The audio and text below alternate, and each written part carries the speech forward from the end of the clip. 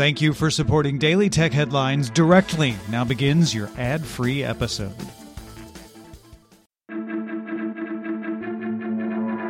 I'm Rich Strappolino, and these are the tech headlines for the week that was. Microsoft confirmed that it will release an Xbox Series S console with a starting price of $299. The company tweeted that will announce more details on the device soon. Leaked commercials for the Series S claim the console will offer 120 frames per second gaming at up to 1440p resolution and come with 512 gigabytes of storage. Customers can opt to buy the console through the Xbox All Access plan that also includes Xbox Game Pass Ultimate. On that plan, the Series S costs $25 a month over 24 months, and the Series X costs $35 a month over that same period. Both consoles will launch on November 10th. Chinese Foreign Minister Wang Yi announced that China was launching the Global Initiative on Data Security. This initiative calls on countries to respect other countries' sovereignty with how they handle data in their borders and calls on countries to handle data security in a comprehensive, objective, and evidence-based manner while maintaining an open, secure, and stable supply chain for information and communications technology and services. The initiative also calls on members to oppose mass surveillance of other countries and asks tech companies not to install backdoors on products and services to illegally obtain user information. This appears to be in response to the U.S.'s Clean Network program announced last month, which excludes Chinese technology from internet infrastructure used by the U.S. and 30 other countries and territories that have signed on to the program. China has reportedly approached other countries about signing on to its initiative. The Internet and Mobile Association of India announced that 15 digital content and streaming providers have agreed to the Universal Self-Regulation Code for online curated content providers in a move to head off potential regulation. Signees include Viacom 18, Disney Hotstar, Amazon Prime Video, Netflix, MX Player, and JioCinemas. The code would have each content provider establish its own 3-member advisory panel that would hear appeals from viewers about complaints regarding content. This panel would be made up of 2 executives of the service and 1 independent advisor who cannot be employed by the company. It's unclear if India's Ministry of Information and Broadcasting has approved the code. A couple of significant moves in the Epic Apple-Google battle this week. Epic filed a motion last Friday formally asking for a temporary injunction to have Fortnite restored to the Apple App Store. This is legally different than the restraining order that was rejected last month. Epic cites a 63% drop in players on iOS as part of its list of damages. And Apple has asked for monetary damages if it wins its lawsuit with Epic, based on the fact that it sent money to help market Fortnite on iOS that is now making neither of them money. Meanwhile, Google has told judges it does not believe its case with Epic should be merged with the case with Apple. Google also says it's not been officially served with a complaint yet.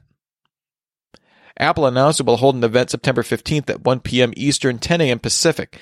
The invite has the word "Time Flies" and a stylized blue Apple logo that looks finger-drawn with several loops. The logo also triggered an augmented reality function on the iPhone that turned the logo into the 9/15 date. 4 new iPhones are likely, though Apple has said on its earnings call that it won't ship new iPhones in September. Nikkei sources say 5G iPhone production will begin in mid-September.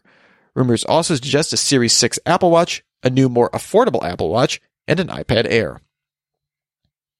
Amazon has partnered with AT&T to let customers link their phone numbers to an Alexa account to receive phone calls on Amazon devices.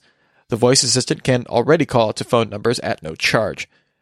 Customers of Vodafone One Number in Germany and the UK, as well as the UK's EE, already have the ability to receive calls this way. Customers link their phone number in the settings of the Alexa app. Amazon also announced a new voice-controlled printing feature that lets Amazon Echo owners print items like to-do lists, recipes from All Recipes, weekly calendars, educational content for kids, and even games like crossword puzzles and Sudoku from the LA Times.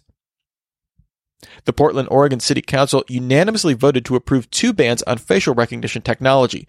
The first would ban the public use of the technology by city bureaus, including the police. The second ban affects the use of facial recognition in all private uses in places of public accommodation. The first ban goes into effect immediately, while the second ban becomes effective January 1st, 2021.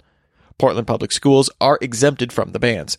The bans allow for individuals to sue for violations and establishes a new chapter of city code constraining the use of facial recognition by private entities.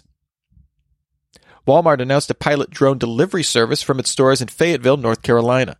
The drones are provided by the Israeli startup Flytrex Aviation and can fly around 6.2 miles carrying packages of up to 6.6 pounds once they take off from a landing pad near the store. Walmart's new Walmart Plus service goes live on September 15th. UK Health Secretary Matt Hancock announced that the country's COVID-19 contact tracing app will launch across England and Wales on September 24th. This will implement Google and Apple's exposure notification API, as well as allow users to scan QR codes to register visits of businesses.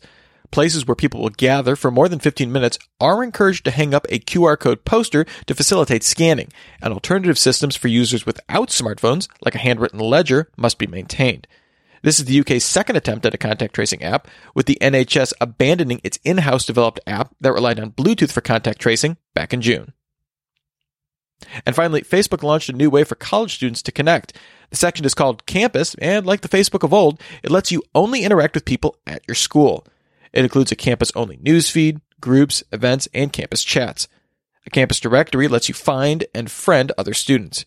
You'll need a .edu address and your graduation year to join, and then you'll create a campus-specific profile with options for things like your major, classes, and dorms. Campus is being tested with 30 universities in the U.S. Remember, for more discussion of the tech news of the day, subscribe to Daily Tech News Show at dailytechnewsshow.com. You can find show notes there and links to all these headlines there as well. Thanks for listening. We'll talk to you next time. And from all of us here at Daily Tech Headlines, remember, have a super sparkly day.